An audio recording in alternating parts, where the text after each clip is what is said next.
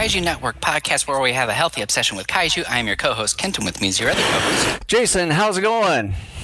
So we are doing the discussion of Agon the Atomic Dragon this week, and if you had joined us a couple weeks ago for the commentary, well, here we are, where we're talking about it again. But you know what? If you didn't join us for the commentary, all this is going to be new to you. And for people who did join us last week, there will be a few things we'll kind of repeat a little bit in terms of some bits of information about the, not really movie per se, but the miniseries. And go from there. And I'm assuming too, like, spoiler alert for anybody who was with us on that commentary. I'm willing to bet that our final overall opinions probably on the film. It's a miniseries. It's not a film, but I'm going to call it a film, even though that's technically incorrect. Since all 4 episodes are put together, sort of as a film. I would assume our final thoughts, by and large, really are not that different from what they were a couple weeks ago. So, spoiler alert. and then the other thing too, if you were on the previous episode and already know or haven't know, this is going to be our last episode for the next couple months, as I'm going to be busy in the midst of moving at the moment. You can probably see with the Home Depot box behind me. So this will be the final episode for the next couple months, and we will be back on December 18th. Well, yeah, basically, 2 months exactly. So almost 2 months, yeah. For the most part. But yeah, so it's going to be weird when we come back here. I'm going to be Christmas. That and a little bit of a different setup and location for my side, anyways. Yeah. So this will be the final time all of you out there are going to be seeing what you see behind me or so. So before we begin, Jason, give us a tour of your apartment. There's really not much. all of this is basically the dining room and living room is basically takes up half of the apartment, and then you got the kitchen to my left, and then behind me is the bathroom, and then over here is the bedroom behind that wall. So that's about it. Garage. You can sort of say that maybe a 2 to 3 garage worth. But anyway, let's just start with Agon the Atomic. Before I do that, before we get on, just kind of a little bit of a housekeeping. For those that watch us live on streams, although not entirely sure, kind of in limbo with YouTube, just hasn't been really working for the past month or so. Not entirely sure why. Just probably figure something out with that. But besides YouTube, we're on Twitch, DLive, Facebook, and Twitter. And as far as our audio versions of the podcast, you can find us at Apple Podcasts, Google Podcasts, Spotify, iHeartRadio, and TuneIn as well. And you can also watch us live on our own website at DaikajuNetwork.com. Okay. Are we actually ready? Go. Okay. We're all good. Agon the Atomic Dragon. I just want to do some quick, brief behind-the-scenes information on it so we kind of get it out of the way. And for those of you who either just aren't fans of commentaries or just didn't join us last time, Agon the Atomic Dragon was produced by... Oh, shit. Can you look that up, please, while I discuss something else that I do know? Yeah, it was the original network that aired Agon the Atomic Dragon, or it's also known as Giant Phantom Monster Agon. Japanese title, Moboroshi no Daikaiju Agon. But it was originally aired on Fuji TV from January 2nd through January 8th of 1968. Well, and yes. However... It was produced by Nippon TV. Yes, it was produced in 1964. Toho smelled a rat. And so then they did some investigating and they prevented this thing from being shown for a while. And what ended up happening was that Shinichi Sekizawa, who was a screenplay writer for Toho, for much of the earlier Showa era films, he was kind of involved with this project a little bit. I don't think he necessarily wrote. He may have been a consultant. It's not really clear as to what his role was with this project, but he was somehow involved. And then there was a special effects technician from Tsuburaya's special effects company involved with this as well. Again, it's unclear to what extent he was involved with this project as well. And as a result of that, Toho was kind of like, okay, this is fine. This is kosher. We'll let it go. So it did not get shown for 4 years because Toho is not your friend. I'm sorry to say it, folks. I'm glad Toho exists. We got a lot of fine, monster and special effects films. But when it comes to public relations and fan relations, it's not really that great. They don't like you. I am sorry. They do not like you. It's not surprising, but and also a bit sad too. Well, it is. And look, this is true. I have seen and even met people who had YouTube channels where either they were threatened to be sued by Toho if they didn't take down certain Godzilla video tributes where they cut together various clips from the movies with music and stuff. I've even come across people who even had their own channels taken down because of that. Like, it's been inconsistent as far as the actions that were taken by Toho against some of these people who were doing nothing more than just putting small clips together for like Godzilla tribute videos and stuff like that. And I don't want to go on this tangent here, but basically my point is, going back to Agon, they're overly protective. I think it's fine if you're protective of your property. That's fine. But the way Toho does it, it's a bit of an overreach. It's awful. It's awful. It's an overreach. They don't like you, and I mean that. They don't like you. They want you. They look at you as a dumb consumer and nothing more. So, that's the truth of it, folks. But getting back to Agon, because of Toho getting in there, temporarily canceling the debut of Agon the Atomic Dragon, it took 4 years for it to finally come out, and it was a 4-part miniseries here. And of course, Agon definitely is another Godzilla clone. It was cashing in on the popularity of Godzilla at the time. By the time Agon was originally produced, Mothra versus Godzilla was in production. And in fact, it may have even already been out in theaters potentially by the time this was going into production. Again, there's not a whole lot of information on this, at least in English, about this miniseries.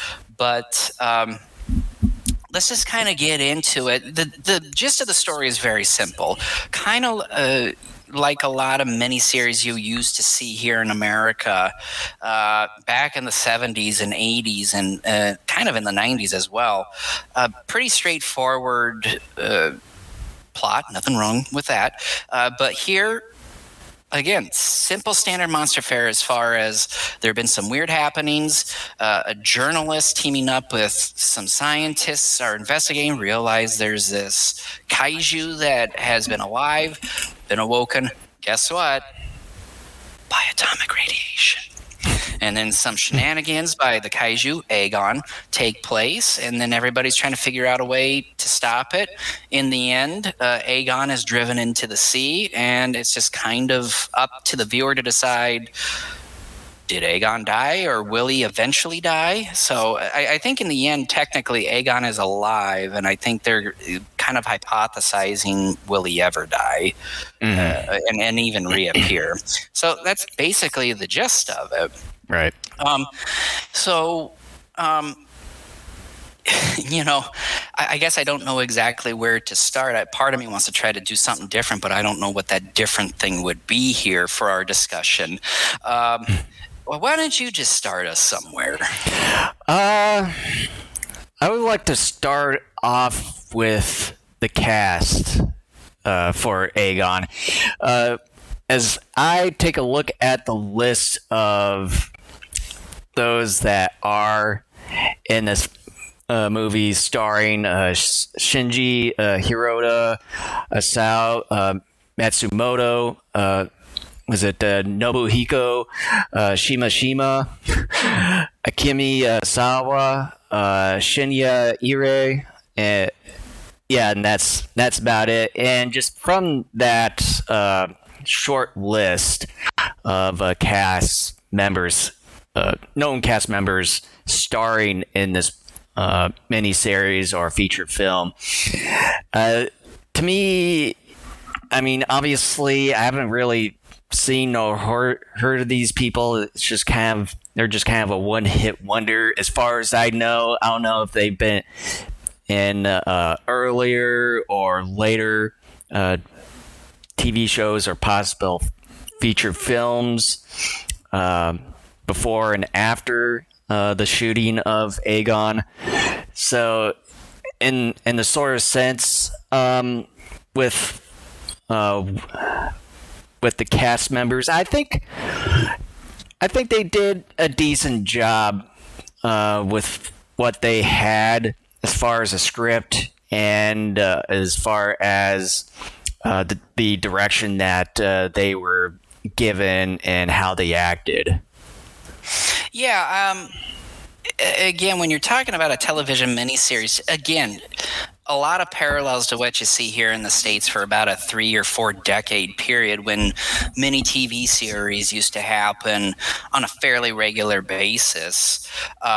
That's all changed now, of course. But yeah, I mean, it's standard fare. Like here in America, a lot of times your miniseries involved either people who already were involved with television acting, either they were in their own series or maybe they had done other miniseries. Once in a great while, you could get someone that was from movies, but typically, if you found people that were in movies, they're usually like B-movie types. I forget the actor's name. I want to say his first name is Mark. But he was in the first 2 Beastmaster movies, and he was the main character in the original V miniseries in the early 80s. So, yeah, he was a movie actor. But let's face it, the Beastmaster movies aren't, your top of the line type of films. They would more or less, and I consider them B-type movies. Yeah, the first Beastmaster is good. Second Beastmaster gets kind of quirky, but, it's still enjoyable. But more or less B movies. And I think in Japan it's pretty similar. You're probably getting people from television or who were in films but just were not superstars or anything like that. And again, this is typical monster fare. This miniseries is not breaking any ground whatsoever. Like we said here just a short moment ago, this is piggybacking off of the Godzilla stuff at the time. I mean, by the time this started production, either Mothra vs. Godzilla was just getting ready to be released or had already been released. So you're talking about this film piggybacking off of at least 3 Godzilla films that came before it. And,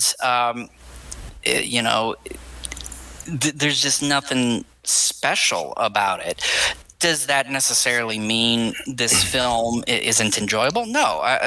Here's the thing, and I've said this, I think, a number of times on this podcast. I used to kind of not care for the Gamera films. In fact, there was even a point where I hated them because I looked at the Gamera films and I'm like, these are just stupid Godzilla knockoff films. Like, why would I want to watch these? These are garbage. And it took me a number of years and rewatching them when I became a more mature adult to really appreciate them. I'm going, okay, yes, Gamera, is Daiei's Godzilla, but there is some charm and there is some substance to these things. And the Showa Gamera films have been actually some of my favorite kaiju films since I've kind of had a resurgence in my own personal fandom going on almost a decade now. And, I look at Agon in a very similar fashion. Now, getting back to the acting part, it's fine. I mean, there are moments where I think and this kind of involves dialogue and the writing to an extent, but some of the dialogue and stuff is kind of quirky and ridiculous and dumb at times. But the actors, they do okay. I mean, by and large, they do what they're supposed to do. You're not looking at, someone like an Akira Takarada who is a just all around a better talent and probably a more seasoned actor at this point, even compared to some of the other cast members.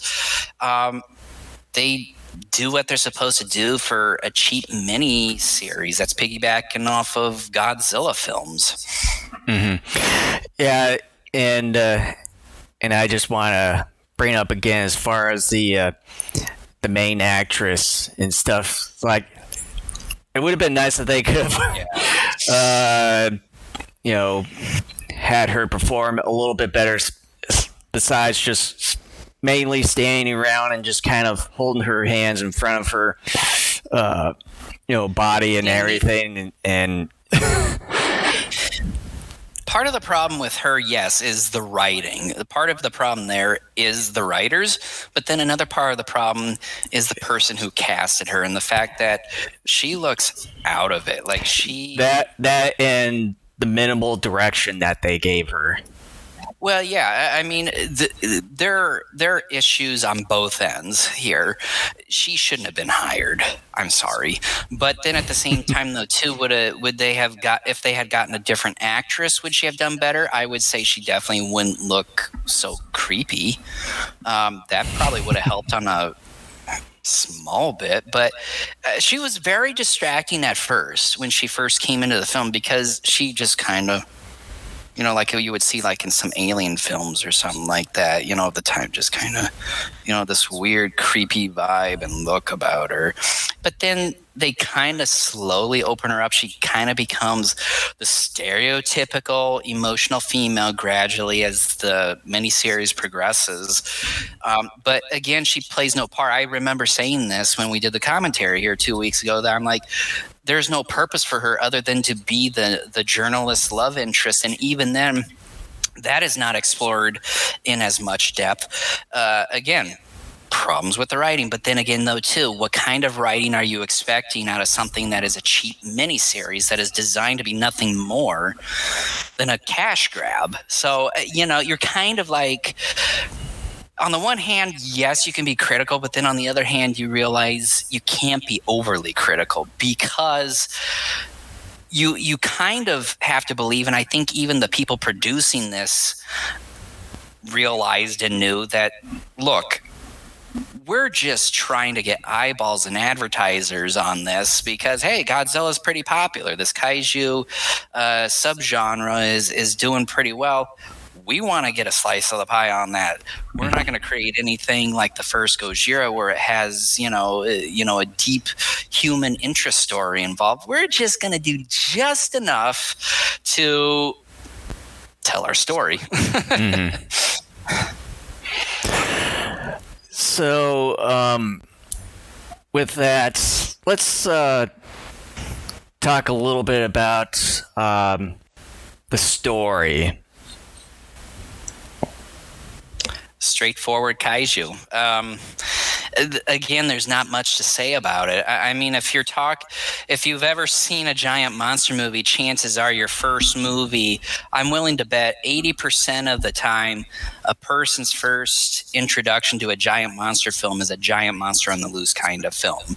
And that's what this is. I do enjoy some aspects of this miniseries that it didn't do it that much, but it did it a bit more than even some of the kaiju movies of the time did, where it slightly dove in to the atomic weapons, atomic power story aspect a tad bit more. It's not a night and day difference, but it's noticeable enough. The most distracting part of the story, and this is one of the things that I think about almost immediately when I think of this miniseries, is the section of the film I'm kind of using miniseries and film interchangeably, so just FYI. Is when these two robbers show up at this guy's house. This is kind of a little bit more towards the end of the film. And, there's a little boy that kind of shows up periodically. This is that little boy's dad. And these two robbers get involved. They are involved, I think, was it like a robbery or a drugs scheme or something like that. They're in a storm in a rowboat. Yeah, they were trying to smuggle, was it cocaine in the suitcase? That's pretty hardcore. You don't even see that in any of the other actual monster films. Yeah. But anyways, during a storm, their boat capsizes. They lose their white magical powder, and so then they just happen to come, up to this house, which is the little boy and his family's house, and they basically, long story short, take the boy hostage and tell his father, look, you're going to help us retrieve our stuff. Otherwise, we're going to kill your boy and maybe you as well. And Agon kind of sort of plays into this a little bit later, but the story turns into this whole hostage style situation. And then gradually it moves a little bit more back towards Agon, because then our original main characters, the journalist, his girlfriend, and then the main scientists start to get involved. Then not the singer.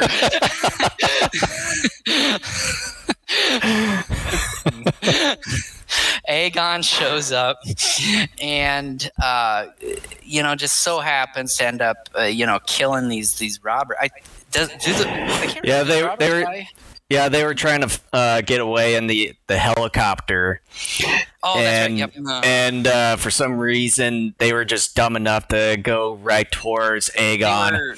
And they had the suitcase, and it was kind of a one fell swoop to try to lure Agon to use or to dispose the suitcase of cocaine into him. And so they kind of fell in place with the robbers flying in the helicopter, but then Agon destroys the helicopter and then and everything. I think he also eats up whatever was in there, and then Well, yeah, but they were taunting him though too. Like they were kind of being cocky. They're like, "Oh yeah, we're gonna get away," ha ha ha. And I'm just like, "You idiots!" It's just one of those things where it's like, you deserve to die for that. Like, yeah, But this whole sequence takes far too long, and that's the part of this movie that I think you could have that, but it needed to be tightened up.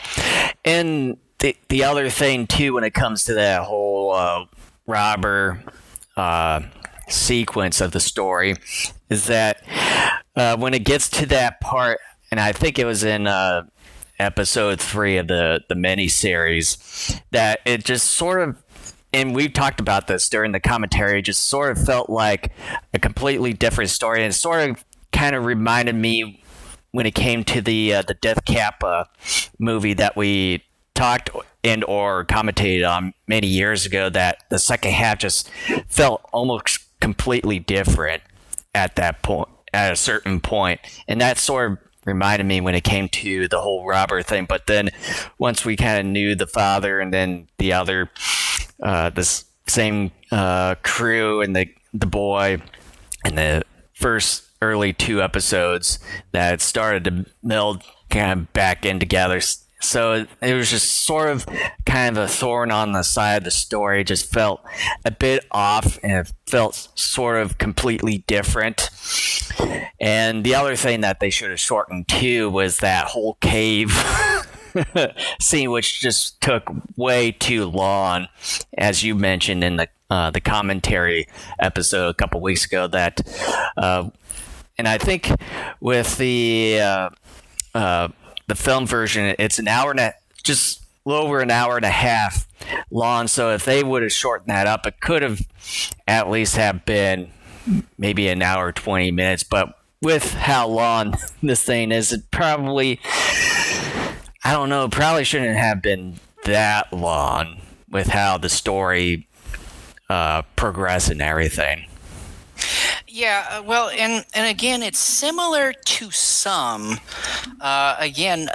American miniseries on occasion. I've seen some American miniseries where, yeah, they will just, take their sweet time to just go through a friggin' story, and kind of what they're doing more or less is padding things out, because I think they by and large are kind of like, okay, well, we agreed to this contract for X amount of nights for X amount of hours. This is kind of what we got to do here. And so I think that kind of was the issue here. They realized, look, we have a bare bones story. There isn't much we can do.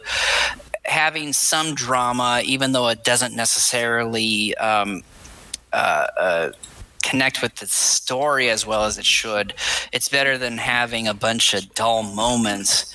I think that's kind of what happened here.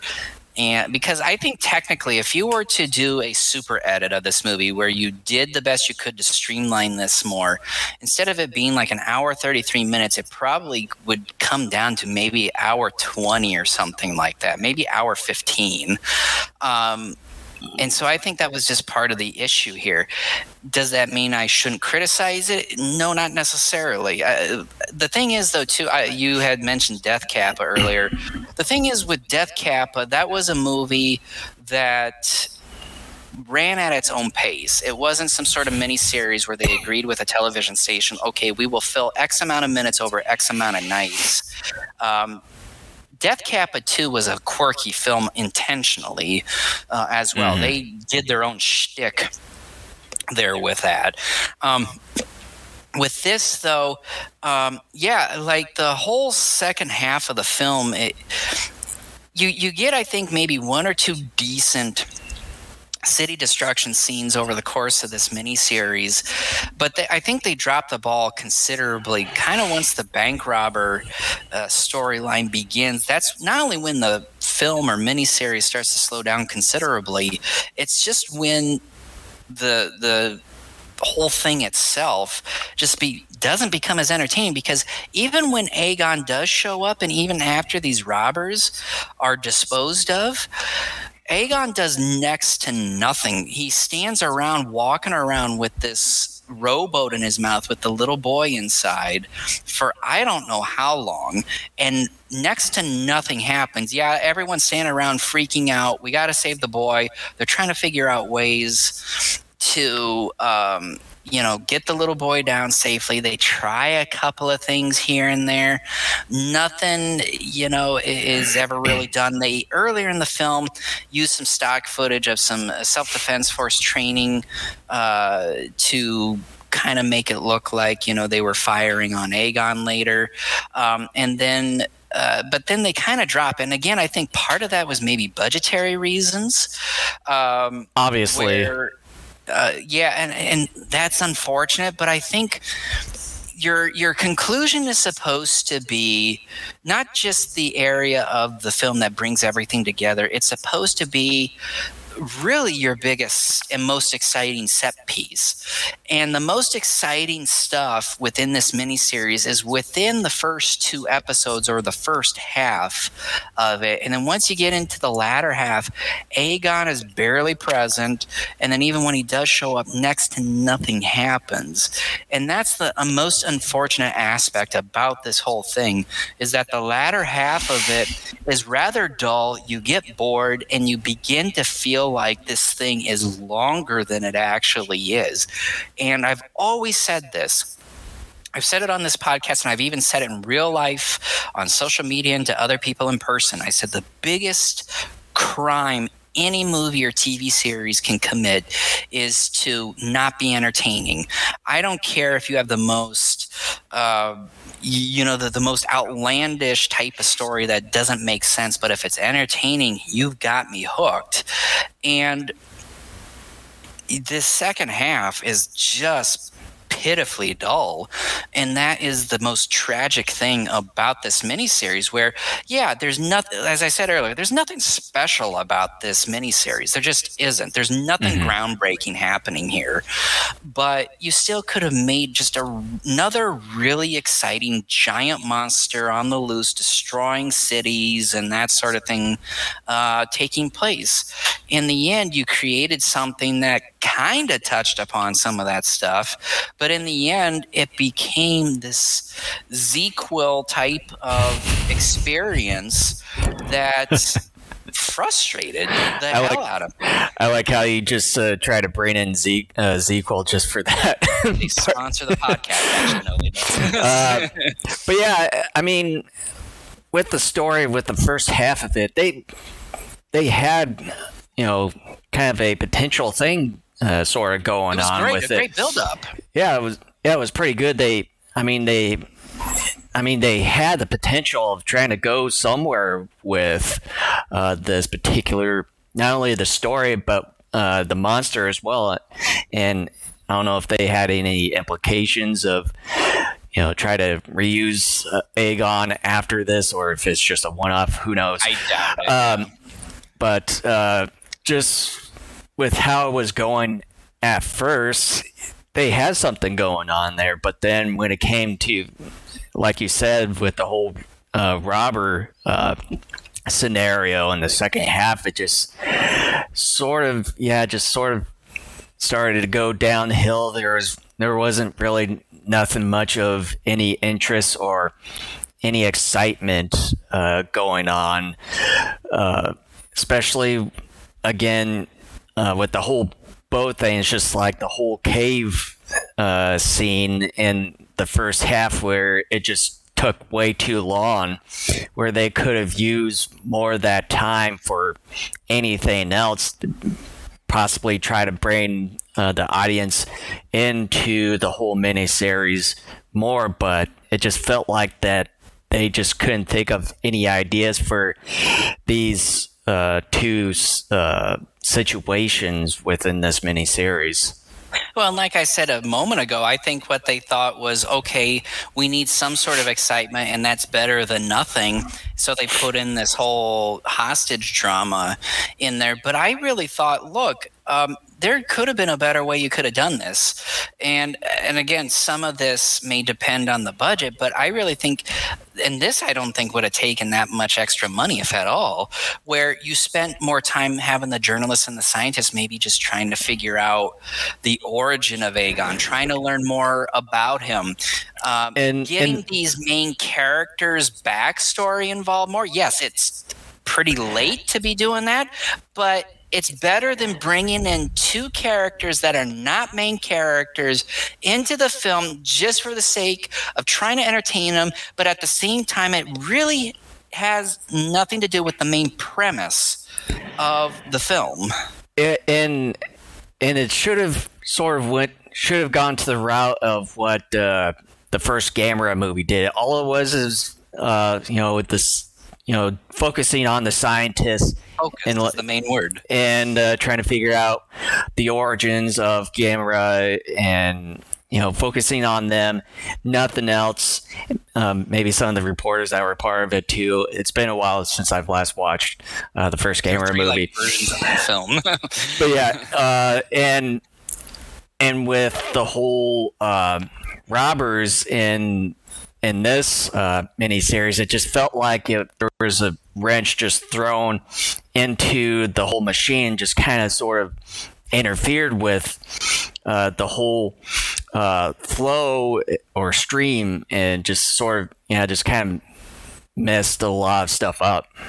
The only thing that I could think of that would be a legitimate excuse to put this subplot into the film would be if your main characters, if one of them or all of them may have had some weird scheduling conflict at the time, because maybe they were doing something else, and the studio producing this was saying, well, shoot, we're on a tight shooting schedule here. We need to try to get this done at such a date. We are not done yet. We need something. And then so they brought this in. That would be the only legitimate excuse I could say that would justify this. But I highly doubt that. I highly doubt that was the issue here. And like you said, like I didn't even think about it, but that's a good example. The original Gamera, and like you said the key word, focus. And that's not what happened when they decided to bring in these robbers here, or these whatever you want to call them, druggies, into the film. The best thing you can do in any kaiju movie, because people, let's face it, people come to these things for the monsters. They don't come for the characters. Yes, if you have great characterizations and stuff like the original Gojira, hey, that's great, but that's an added bonus. People come to these, by and large, for the giant monsters. Focus. Like, you don't necessarily have to have Agon on the screen, but if you talk about him and maybe you have some pictures drawn and stuff where the characters are going through a book trying to learn about it or whatever, that's intriguing, because you're learning about it and all that. You're learning more things with the main characters as you go through the film. That's what they should have done. And again, like I said, that probably would have cost next to nothing extra. And in fact, it actually would have been cheaper, because they did some underwater shooting a couple of times for this whole druggy deal that they did in the latter part of this film. It probably would have been cheaper, but that's not the route they took. And that's what's so frustrating, because there's just, like you said, there's just a lack of focus. It is a totally different thing for a good chunk of it. And even then at the end, when Agon is the main focus again, next to nothing happens. And it's frustrating and it's disappointing, because like we both said just a little bit ago, the first half of this miniseries and the build-up to it is superb. It's just about as good as what you'll get throughout most kaiju films at the time, and then they just, again, the ending is supposed to be your big exciting set piece, and it goes out in a whimper. Yeah, and probably the last thing I'm going to at least touch upon before probably move on here, since we kind of talked about this whole situation for a bit. But my final point on this is that, when it does come to the whole robber situation, as far as focusing, with the lack of focus part, and when it comes to the robber thing, they don't necessarily talk about Agon being part of the film, which, it just sort of throws everything into a loop, and it's like, what? I thought I was supposed to be watching a monster movie, not this sort of cop type of movie or anything. What kind of other genre that they were trying to throw into this, and just didn't. It just threw everything into a loop at that point. It's my main issue with the movie Dagora. To be perfectly honest, I remember when I bought that movie, I was so excited. I'm like, all right, another Ishiro Honda kaiju film, and this time it's about a space jellyfish. Like, what could go wrong? And then I watched it, I'm like, what the hell? Like, the kaiju's barely. That movie, I think, does it worse than this, because at least throughout half the movie, Agon is the central focus, whereas in Dagora, you probably get like 5 minutes of Dagora in an hour and a half film. And that to me has always been one of the more disappointing of Honda's tokusatsu films. And this film is kind of in that same line, although I would say it's not as severe as Dagora, which is something. I mean, if you do something slightly better than some of Honda's work, I mean, that's something. But still, it comes at the worst time. I think it would have been a little bit different if they did this at the beginning of the miniseries. If you had put this maybe at the beginning of the series, and then you kind of switched things around a little bit and then rewrote it to accommodate what would happen next as the story progresses, it probably would have been better and ran more smoothly. But that's just not what happened. By the way, anybody who needs an editor and someone who's a cleanup writer for your script, I'm your man, especially, with kaiju films, because I kind of know what I'm talking talking about here.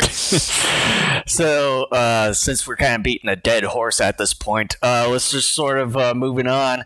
Let's talk about the practical and visual effects for this movie. So, why don't you take it away?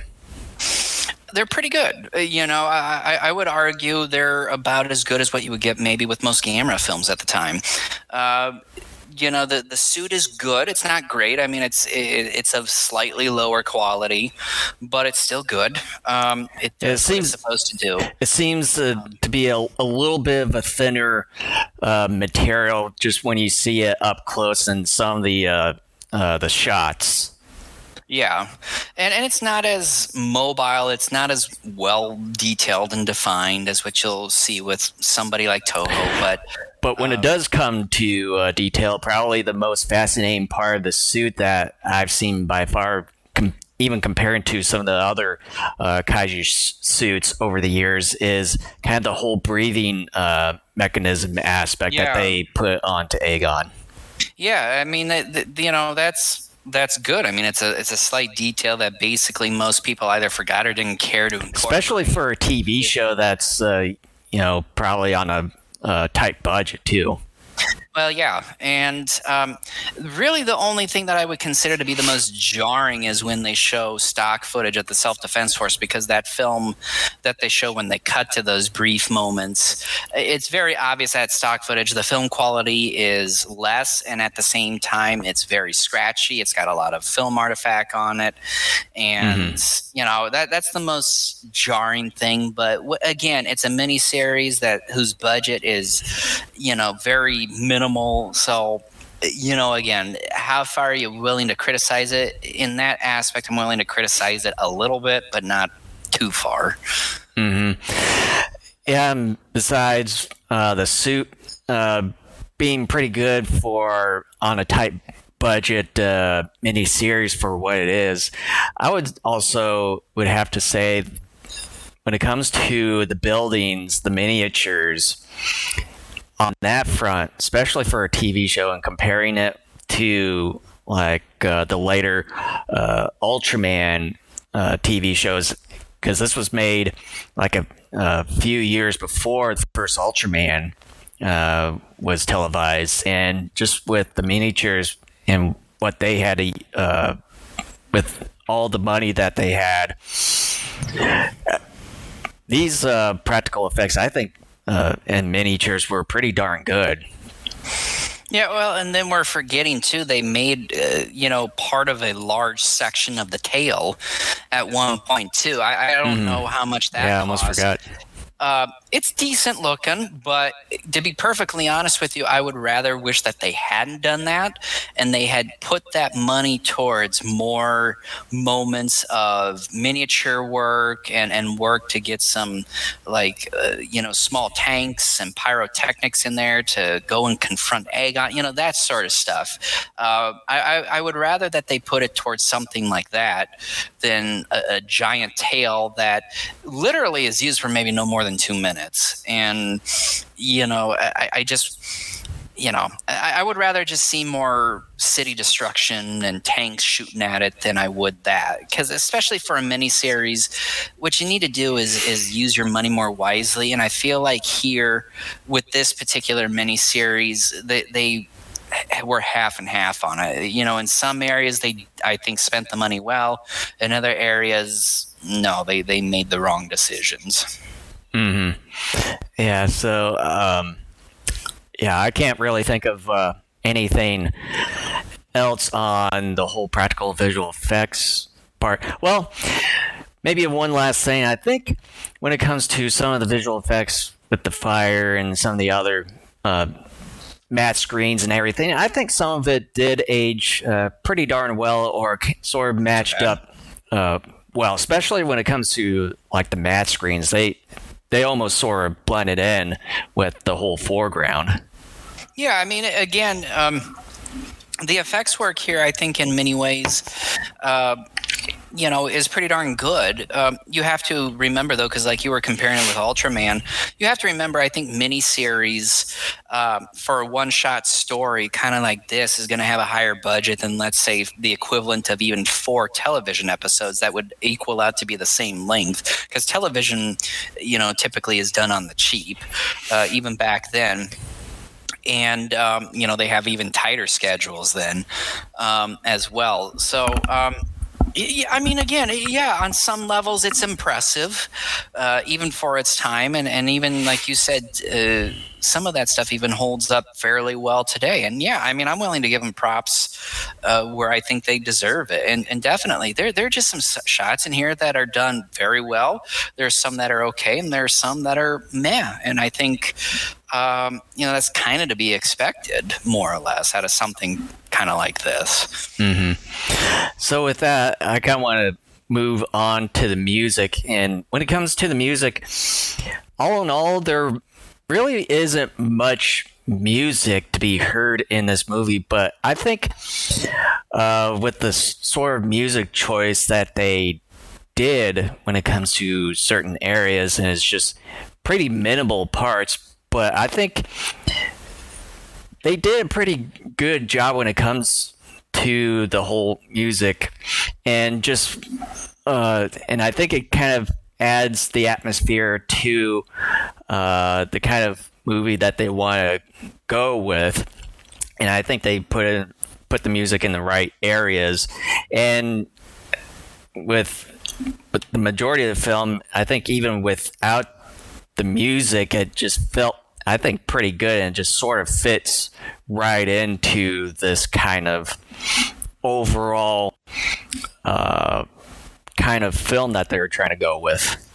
I kind of want to stop the talk on the music for just a second. I want to go back to just sort of how we were talking about how the second half of this series was different from the first half. No, because I think I got a couple bits of important information here. This series had 2 different writers and 2 different directors. And you had one writer, Kozo Ukida, who did episodes 3 and 4.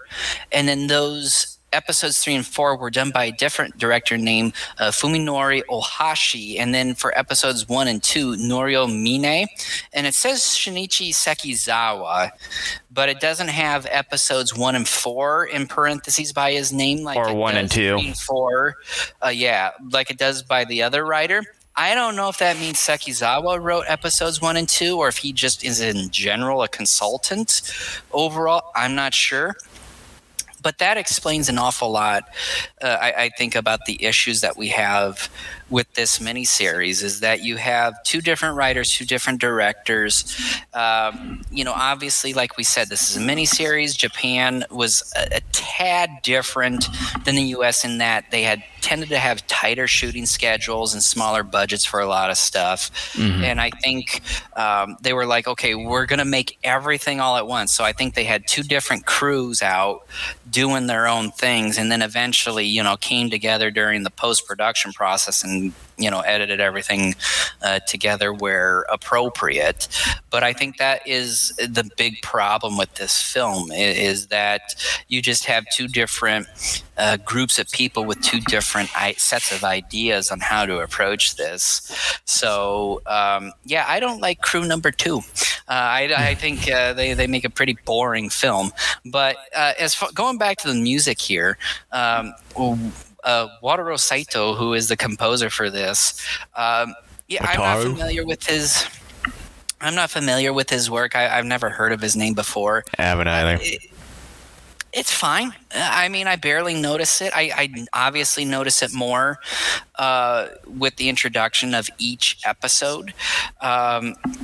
It's kind of creepy and stuff like that. I kind of like that vibe. But by and large, there just isn't much to say, because it's not that noticeable. I don't think it plays a whole lot over the course of the film or the miniseries as well. It's okay. It's okay. I really don't have a strong opinion about it. So, I can't really think of anything else off the top of my head, unless if you have anything else you want to get off your chest? Again, crew number 2, you guys needed to step up and you failed. You failed. I mean, you made a crappy second half of what was actually a pretty decent kaiju type of flick. But yeah, I mean, short podcast here. Just go into final thoughts and just kind of give it a rating. Yeah, when it comes to this miniseries, it's pretty good for what it is. First half, it was really good. It had a lot of potential in a minus sort of kind of the long cave scene, which they should have shortened that up quite a bit. And then when it comes to the whole robber scenario in the second half, it just sort of went downhill and just sort of in a lackluster sort of fashion. And I think there could have been more with it. I would have, in my opinion, probably Kent's as well, just take out the whole robber situation from Agon and just focus on the whole scientist and just try to have them figure out the origins of Agon and trying to figure out other things besides, trying to dump a whole suitcase of cocaine into Agon. Yeah, that sort of thing. Yeah. Keyword of the day, focus. So, but other than that, decent story. Yeah, there should have been some major changes and some cuts within some better additions to it. I would say okay, pretty good cast, miniatures, and the monster suit. I would say out of all of the things that we talked about, this is probably one of the better, if not the best part of the movie. Probably one of the obvious better parts of the movie. Music is pretty good as well. Not really used throughout the whole miniseries, but in certain areas kind of makes things a little bit creepy. But other than that, out of our rating, if it's a pass, rent, or recommend, I would at least give this a decent rent. Yeah, I mean, my sentiments by and large are the same as yours. In fact, the more we talked about it this time, the more I kind of got a little bit angry about the second half, about the miniseries, about ready to Hulk out. bad half. Yeah, I mean, the first half of this is about as good as what you're going to get in most kaiju films of the time. I mean, it is done fairly well. Yeah, it's not the greatest thing in the world, not the greatest acting or the greatest storytelling. Again, for the umpteenth time, there's no groundbreaking storytelling or anything of the sort to push the genre forward in any way happening in this miniseries. But it was entertaining by and large. I mean, again, we come to these for the monsters and for special effects shots and that sort of thing. And by and large, the first 2 episodes do that. The way this thing concludes, though, it is a confusing, just pile of burning dog shit, more or less. I mean, it just like I said, the more we've talked about it, the more I realize just really kind of how bad and boring that second half is. It really is the worst part about this, and that's a damn shame because again, for the umpteenth time, your ending is supposed to be the most exciting moment in your entire film, miniseries, whatever. And that didn't happen here. In fact, it's the exact opposite. The first half of this miniseries is the most exciting. And, it's disappointing because it started off so well and it ends off with you daydreaming or wanting to go do something else, and it slows the pace so much that it feels like the whole project is a lot longer than it actually is. And again, like I said, that's the biggest sin any piece of entertainment, especially like a movie or TV show, can do, is to not be entertaining enough to engage the people watching it. And that's the biggest problem with the second half of this whole miniseries. It is not engaging. It's not exciting.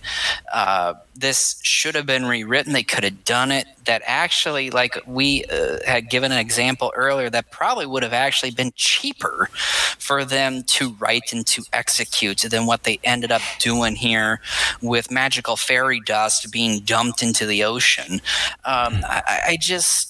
I scratch my head and I just am kind of like, it would have been so obvious to, if you had a tight budget, you still could have written something that had more focus and still would have been engaging enough with the main premise of this story. And they decided, no, we're going to go a different route. And the end result was something that not only feels like it came out of a different film, it also still just is not entertaining enough.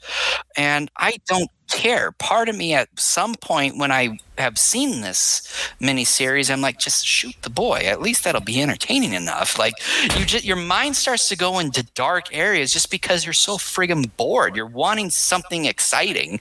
You're wanting stakes to be raised. And it doesn't happen in the second half of this miniseries. And if they would have kept tighter focus on the premise, I think this could have been something that could have been a slight buy in our rating system. Instead, at best, it's a rent, which is what I'm going to give it. I still think half of it, if half of it is good, but the other half isn't, in my book, that is a rent, because it means there at least is enough there to engage you on some level to some extent. And I still recommend everybody watching it at least once, including the second half, because maybe you might find that second half to be better than what we do. But the first half of it, if you're coming here for the monster stuff like we did, you're going to be sorely disappointed once episode 3 of this miniseries starts up, because Agon is barely there, and then when he does show up, next to nothing happens, and it's just a damn shame. So two rents, it's not the worst thing ever that you're going to see. But what has me worked up is the fact that it's just a huge disappointment considering how the whole thing started, and the fact that they could have cleaned up the second half of this miniseries and fixed it very easily. And they decided not to do that. Yeah, just wish it was much more exciting, like Galgameth. At least that movie is probably the surprise hit. It's by far better. I don't know. Oh, come on. Overall, it's more consistent. I don't know. It's hard to say. But I'm saying compared to Agon, I'd say it's by far better. Quality, yes. But at the same time, you have to remember that's a film, not a miniseries. Yeah, I know. And so with that, we conclude our final episode of Daikaiju Network for the next 2 months here. Agon the Atomic Dragon, 2 rents. Again, not the worst thing you're ever going to see, but it's still, I think, worth checking out. Definitely. So with that, before we sign off, just want to mention that make sure to like and subscribe to our videos, and as well as channels as far as video streaming platforms. You got YouTube, although we're not really streaming on there. I'm not sure if that's going to be a thing anymore. But we're still streaming on Facebook DLive, Twitch, and Twitter. And as far as our audio versions of the podcast, you can find us on Apple Podcasts, Google Podcasts, Spotify, iHeartRadio, and as well as TuneIn. And you can also watch us live at our own website at DaikaijuNetwork.com. And so when we come back on December 18th, we're going to be doing a commentary on War of the Gargantuas.